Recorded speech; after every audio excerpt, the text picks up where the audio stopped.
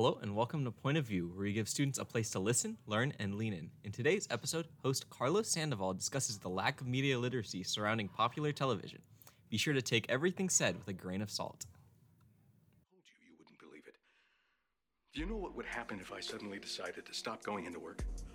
A business big enough that it could be listed on the NASDAQ goes belly up. Disappears. It ceases to exist without me. No, you clearly don't know who you're talking to, so let me clue you in. I am not in danger, Skylar. I am the danger. I am the one who knocks. Clearly, Walter White is a Sigma male. He's powerful, he's rich. What is there not to like? Plus, he has a big round head. Let's read what the definition of a Sigma male is.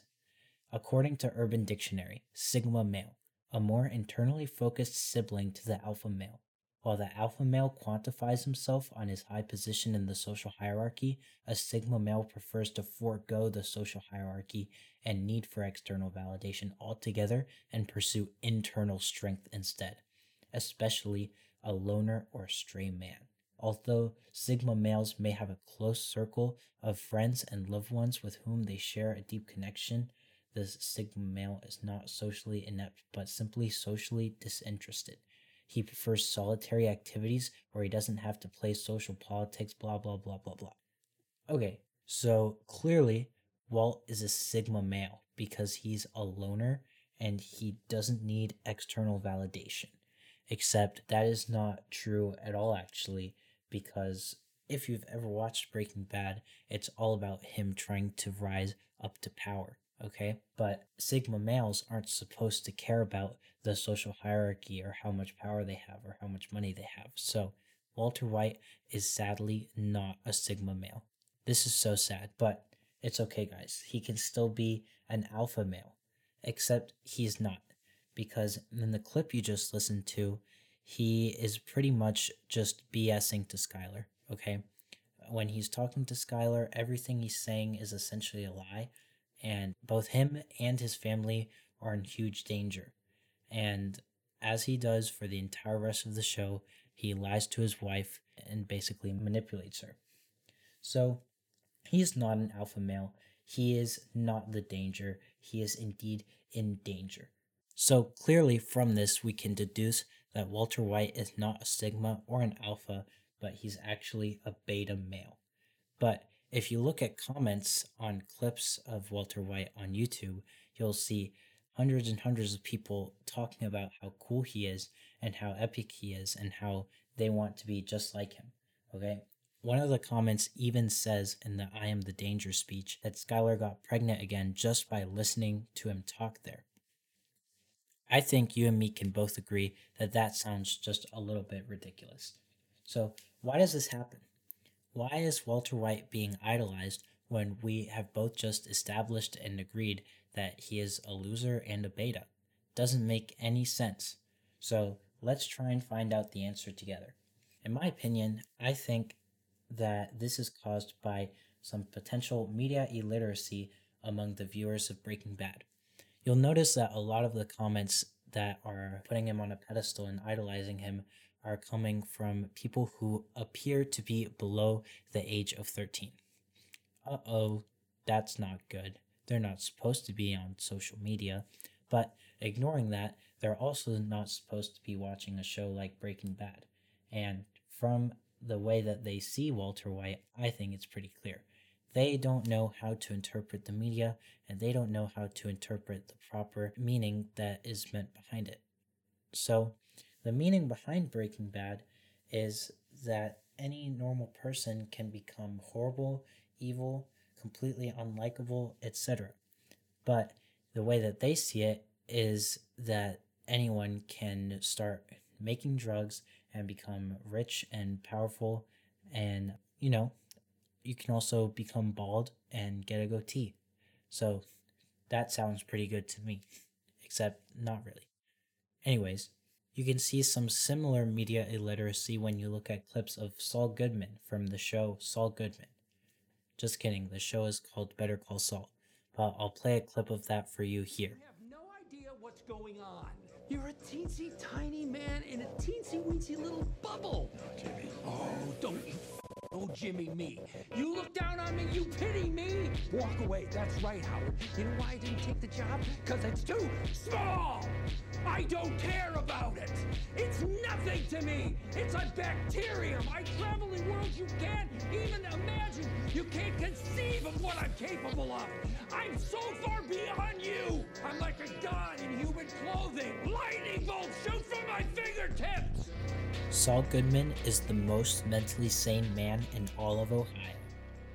But on a more serious note, this scene is Saul Goodman's I Am the Danger scene. It's meant to show exactly how mentally deranged both of the characters have become. But just like the I Am the Danger scene, it's been completely misinterpreted by some people. If you go on YouTube and search for this scene, you'll find plenty of edits giving Saul lightning eyes when he says thunder and playing Sigma music over it, and etc. etc. This is supposed to be both Walt and Saul's moment of, wow, this guy is completely insane. But yet people are like, wow, this guy is super masculine. This guy is epic. I want to be like this guy. So why does this happen? Why do people idolize these characters that are just completely the opposite of what role models should be? So the answer that we've all been looking for, I actually found through many, many years and years of researching these individuals who want to be like Walter White and Saul Goodman. So I think the reason is because they are relatable characters due to the way that they want to take revenge on the society that surrounds them. Walter White, being a 50-year-old chemistry teacher who was once going to be a billionaire later on in life, he feels that society has sort of wronged him and that he deserves more than what he has, which is what encourages him to do what he does in the show and go on to be this ruthless drug lord, right? Saul Goodman feels shunned by his family and he feels shunned by his brother and just people in general around him that see him as not good enough because of his sort of unconventional way of getting things done, right? So because of this, he feels anger towards everyone around him, right? And he has a need to sort of take revenge and also prove to everyone that he is better than they think he is, right? So both of these characters sort of represent the struggles that a lot of young men go through, especially in their teenage years, like tell me you don't know a teenage guy that feels rejected by everyone around him, that maybe isn't very good with women, etc. You know exactly the guy I'm talking about. So these people, they can sort of become attached to these characters because they relate to their struggles, and that's why that despite the fact that they're pretty horrible people and they appear to be some sort of insane, they are still idolized by thousands of people. There are a lot more characters than just Walter White and Saul Goodman who are treated this way. One example I can give you is Tyler Durden from Fight Club. If you have watched Fight Club, then you know exactly what I'm talking about. If you have not watched Fight Club, the first rule of Fight Club is that I cannot talk about Fight Club. So go watch the movie if you haven't already.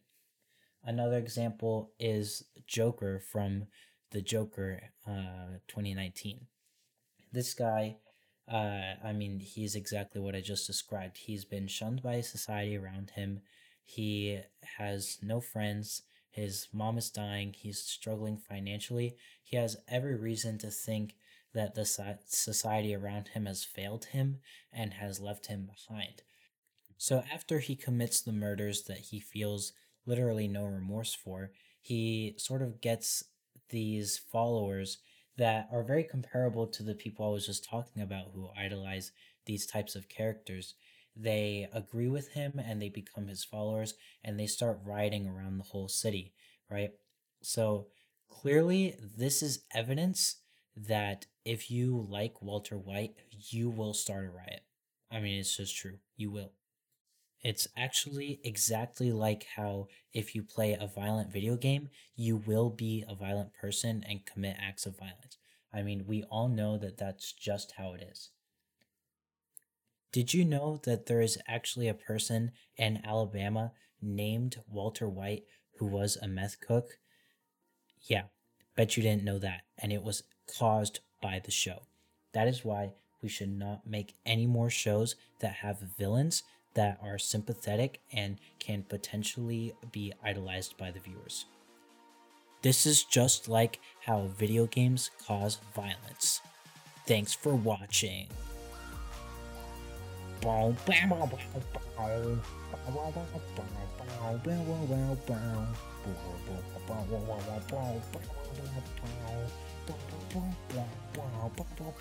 Okay, guys, in all seriousness, the Walter White meth cook in Alabama is actually a complete coincidence. So don't worry about that. But there have been real life incidences of people being inspired by the show to cook and sell meth, and they even dye it blue to match the show. There have also been real life fight clubs that have started as a result of the movie Fight Club. So, given that this stuff happens and is inspired by the movies and shows that depict them in the first place, is it okay to still have these shows exist? Is it okay to have shows where the villain is the main character and so is then more easy to sympathize with, more easy to emulate, etc.? In my opinion, yes, because the things that cause people to sympathize with these characters and the things that cause them to go on and then repeat these actions in the real world, those aren't the show's fault. Those things were likely going to happen even if the show didn't exist. So, preventing art for the sake of trying to prevent crimes that may hypothetically happen just doesn't make a lot of sense to me. Because in the end, it's a work of fiction, right? No one is actually being hurt by these movies. There are no real world victims out there that have to relive their trauma watching these shows. However, this sort of becomes different when you start depicting real world events. I'm sure all of you by now have heard of the Dahmer show on Netflix. Now, unlike someone like Walter White, who is fictional and is not real and did not actually kill people, Jeffrey Dahmer is not a fictional person, and he really did murder, I think, exactly 15 people. So then, given that this person is an actual real life monster, why does the show employ some of the same techniques that Joker uses to get you attached to its character? And then they're using the same techniques to get you attached to Jeffrey Dahmer. Okay? Many of them are not even historically accurate. They're literally, the studio took artistic liberties to make Jeffrey Dahmer more likable and more human. If you want an example, just go on Google, YouTube, something like that, and search Dahmer dance, and you'll see exactly what I'm talking about. This dance is completely fictional and literally only serves to be there to get you attached to Dahmer and make you feel as if he is more human than he is, right? That's the only reason that scene is there.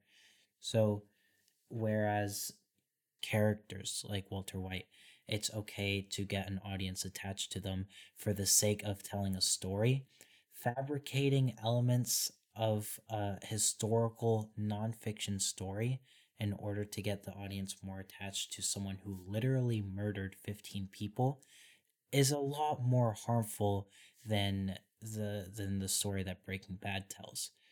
When Breaking Bad as a story is told, you're not harming the families of the victims that actually existed. And mind you, the creators of the Dahmer show actually sent letters to the victims' families asking for their permission before making the show, right? You know, that they wanted their input, etc. Not a single one responded, so they took it to mean that they can go forward with the show. Guys, remember, silence equals consent. Anyways, that was a little bit of a tangent I went off on, but all of this is to say that Walter White good, Jeffrey Dahmer show bad. Thanks for watching.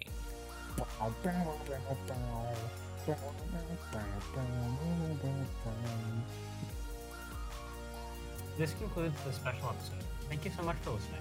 For a transcript of this episode, head to the Point of View tab on our website, nhsmessenger.org, and follow us on Instagram, Twitter, and Facebook at NHS Point of View for updates and new episodes. That was your host, Carlos Sandoval, and this has been Point of View.